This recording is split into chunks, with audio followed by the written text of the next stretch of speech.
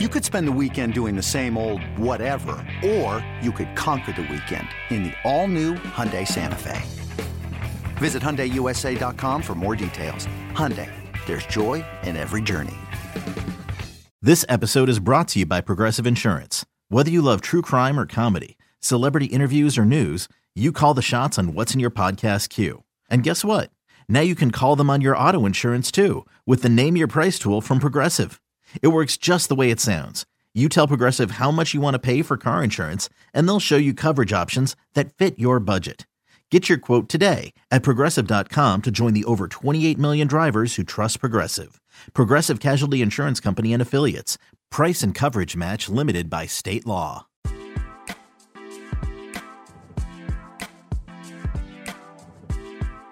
Going back to last episode, we were just starting the GM meetings, following the GM meetings that were going down in Vegas. What happens in Vegas stays in Vegas, but what are the biggest takeaways that you've heard coming out of the GM meetings, especially when it comes to the Mariners, and then maybe we'll go a little bit broader to our competition? Well, I've read some things online from John Paul Morosi saying that the Mariners are very much interested in Nimmo, the center fielder from the Yankees, or from the Mets, excuse me, as well as also hearing now that the Mariners are highly interested in an outfielder from Japan, Matsutaka Yoshida. So those are kind of the two names that I heard are kind of linked to the Mariners specifically. So that's about what I've heard so far. How about you? Yes, I've been hearing that name a lot. I've been hearing Yoshida's name a lot. I've also been hearing Josh Bell. If we want to land on Josh Bell here for a second, he was an all-star in 2019, hit over 30-something home runs, had 119 RBIs. 2020, obviously it was a shortened season.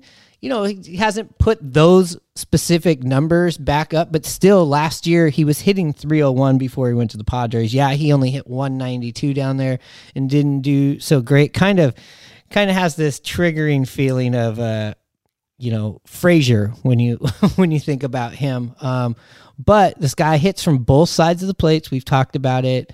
Plays first base. Yes, we do have a first baseman, but the DH situation needs to be upgraded. Also, Ty has shown in the past few seasons that even though he gets through these injuries and he gets out there on the field, it seems like it wouldn't be bad to be taking care of one of your best hitters. Also, he would essentially do a 36-year-old. I don't want to use ageism because I hate it. That's coming from an older person than 36, but 36 and Bell's going to be 30 when the season starts, I believe, and it would be a bit much more expensive, but an upgrade to me. What are your thoughts on Josh Bell, and how do you think he would fit on the Mariners with the roster the way it is right now? Well, I mean, with another award that Julio won was the Silver Slugger, I want to say that Bell was in the running, if not won one this year too. I could be wrong. I might be mixing him up with somebody else, but Josh Bell would be a great addition, to take over for maybe the Santana role. Like you said, switch hitter, a little bit younger, has probably more miles left in him. But yeah, I think he would be a nice pickup for the Mariners. I've been kind of hot on him even before it was a reality. I just was watching some Padres games and going, man, he was just part of the Soto deal quietly. And I was reading this article of going like, he hadn't performed the way they wanted, him in the trade, but neither did Soto. The guys that came over from Washington didn't really perform, but they still made it to, a couple games away from getting to the World Series. Oh, yeah, absolutely. I mean, I agree with all that, no doubt. Yeah, so, I mean, you're getting somebody that has some playoff experience and big at-bat experience, and, he's in that right age group, that a lot of these guys are, late 20s, early 30s. I would think it's a good mix. Again, what's the price going to be on that? I don't see honestly, somebody like him getting signed too early, I think that might be one of these, maybe after the meetings sometime close to Christmas. Hopefully, I mean, I'd be all for this. I'm hoping that's my one, realistic person that I really think would fit. And so would Nimmo or Nemo. How do you say his name? Brandon Nimmo. Yeah, finding Brandon Nimmo. Finding a way to sign Brandon Nimmo, Bell, and getting Yoshida. That would be awesome. But also, we have a lot of we do have a lot of outfield options. Are they up to the standards of what Mariners fans and what the front office feels? I don't think so right now. With that being said, let's check in on some of these the big dogs of this free agent class. Again, obviously Aaron Judge is the belle of the ball. What are you hearing about Aaron Judge? Probably that everyone is wanting Aaron Judge. Probably the Yankees more than anybody, but also hearing the other big names, the Dodgers, the Giants being named in on him. I mean, he's a guy who's going to get probably upwards of $300 million. Wow. So that would, the Mariners can afford that if they want to make that type of acquisition, in my opinion. So, but he would be great in the outfield. It was nice to see when New York was in town how him and Julio got along. You noticed it at the All-Star break with them conversating, but it all comes down to money. So it's whoever's going to fork over the most cash, in my opinion. And I know we just marvel at the home runs and, him taking out Babe Ruth's record, but man, this guy realistically could play any position in the outfield if you needed to him. I don't think he's an everyday center fielder, but he has played center field. He's played right field. He's played left field. So he's been around the outfield. So there's versatility, which is the thing that, Jerry and Scott talk about all the time. Yeah. And going back to contrast what we talked about just a little bit ago with Yoshida and Nimmo, the word I hear about Yoshida reading up on him is he's not a very good defender, doesn't really have the foot speed, kind of maybe, in the same breath of a Winker or even like a former Mariner like, Inoria Oka, somebody like that. So he doesn't have the defensive prowess that the Mariners are probably looking for. And then as far as Nimmo goes, yeah, he isn't the fastest guy as far as base running speed and stealing bases, but he's a defender that most guys think, since he's getting up to be in his 30s, will probably be better moved to a corner outfield position. So like you said with Judge, he can play everywhere, but then to talk about those other two guys, that's kind of where I've read they can lay out as far as the Mariner roster. Right. And of course, the next tier down would be the four big shortstops, correct? Oh, yeah. We talked about it before. I think you have to seriously upgrade up the middle. And one of those four shortstops would be a massive upgrade, in my opinion. Yeah, I keep hearing this Trey Turner wants to be on the East Coast because he's from Florida. I have heard some interest from the Phillies into Bogarts. What have you heard about that and any of the other rumors or teams tied to these four shortstops? Yeah, I've heard probably most of the rumors that you have and other people have. I heard that about Trey Turner. I think it's going to come down to probably like anything in life and anything with these guys, it'll come down to money. I did hear on Baseball MLB Network that Greg Amsinger thought that Dansby Swanson would end up in a Mariner uniform. That's hard to say.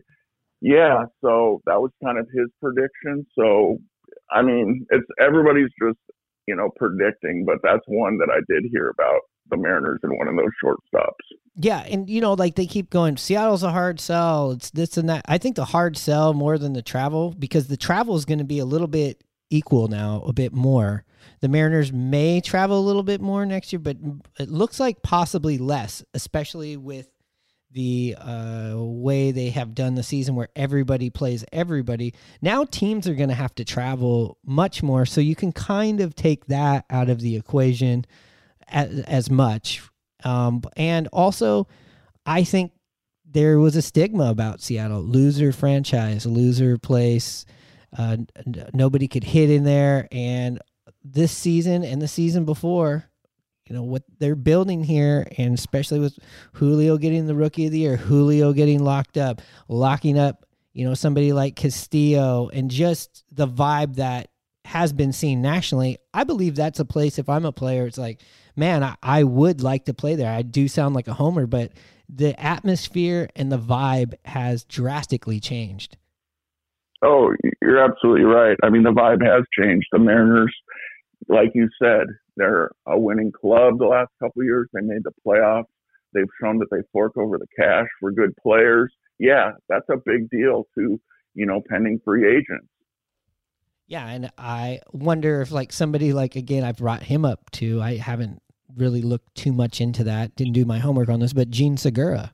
Gene Segura is a great hitter.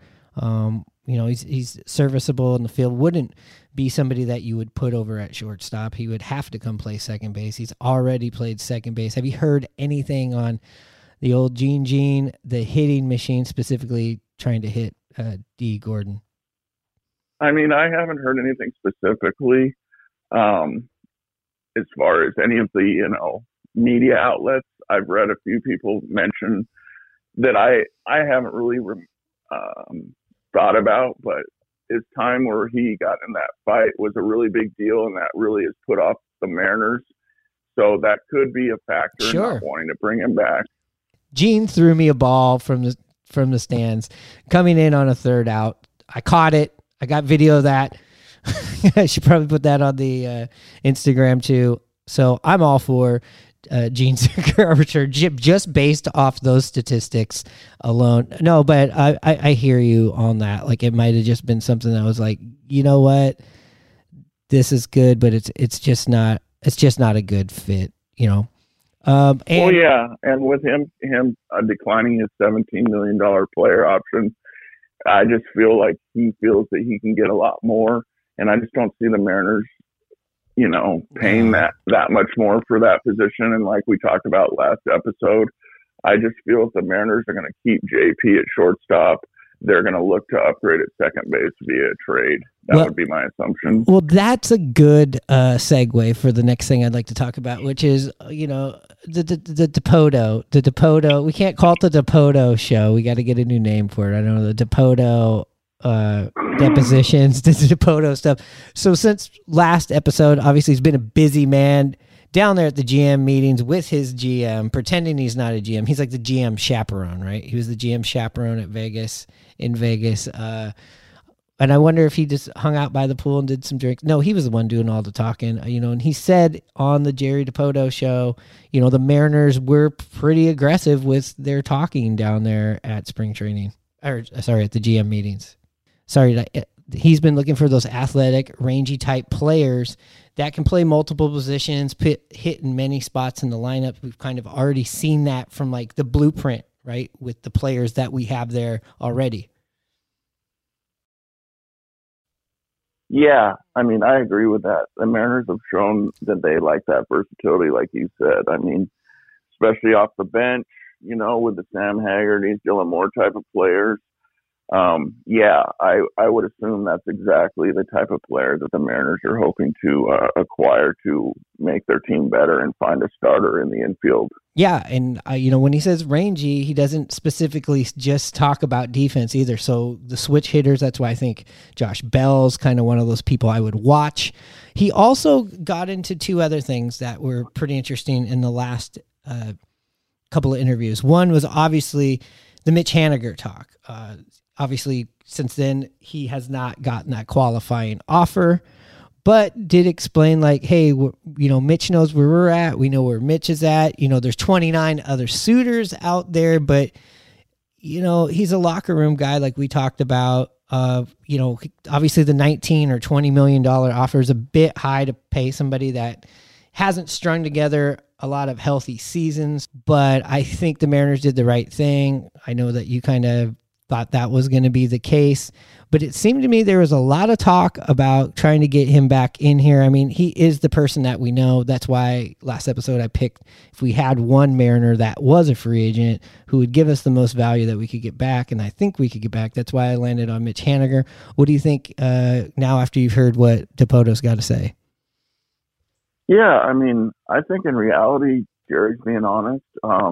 He's just, the Mariners don't feel that he's that type of player at that price of $19 million, but they want to give him the opportunity to see what's out there, and hopefully, for the Mariners' sake, he doesn't get an offer that blows him out of the water. So then there's a chance maybe he could come back to Seattle on a more club-friendly deal. And when I mean club-friendly, I'm saying, I don't know, probably somewhere just below 15 million, maybe 12 to 13 million for a 1 year, or maybe, per year, maybe 2-year contract at the most. I don't see anything more than that, but I think I truly believe Jerry would like to have him back at the right price. Yeah, and I don't think you're going to see him get signed back with us right away. I think this is another one of those wait and see. We'll see where the market. But honestly, like after Nimmo and after Judge, as far as the outfielders, there's Benintendi and there's some other people, but it's not that deep of a free agent pool this season, especially in the outfield. Yeah, I mean, the Mariners, have their flow chart of kind of, what they want, I would assume. And then they're just going to react how chips fall off the board, or if chips hopefully fall to them. And, I think, like you said, Haniger might be on the lower tier just to get things worked out. If these players, if they want to end up going to other clubs, then they can, get Mitch back. And like you said, probably later on in the free agent process. Yeah, and it definitely makes me ponder of where on the list of things to do is this? Is this somebody? Is Mitch going to be somebody we see signed after we sign these other pieces, or is this somebody that we sign to be like, hey, we're bringing back more of this nucleus. We still have other room. Also, he's somebody that can be a right-handed DH, as far as flexibility with the lineup like Jerry's talking about. Oh, I totally agree. He would be a great DH, I mean, it would help keep him a little bit more healthy, I would assume, even though he got hurt up at the plate this year. I mean, to me, a perfect scenario would be Mitch, DHing 4 days a week and playing maybe the outfield the other 2 to 3, in my opinion. Yeah, so maybe you could see a, Ty France Bell acquisition, let's say him, and Haniger kind of rotating through that DH spot, on a 6 or 7 day game week. Yeah, I mean, just thinking about it, that could be the case. It seems a little crowded to me, but, I'm all for having great players off the bench as well. Yeah, well, and you're talking about two players in that crowd right there, that one has gotten injuries, put himself back out on the field pretty quickly, and another player that hasn't been able to get themselves out on the field consistently. And then you add a switch hitter that maybe doesn't have as much mobility. Maybe it's not as crowded as we think, hypothetically going through 162 games. Well, yeah, I mean, I guess when I mean crowd, I mean getting starts, I mean, the Mariners use their bench a lot for pinch hitting, especially towards the end of the year. I mean, if the player is willing to do that and the price is right, I could see that. It all comes. You don't want to be paying, like, let's say Bell a whole chunk of money just to be coming off the bench. But like you said, him rotating in at first and them rotating between Haniger and playing the outfield and DH. Yeah, I guess it's a possibility.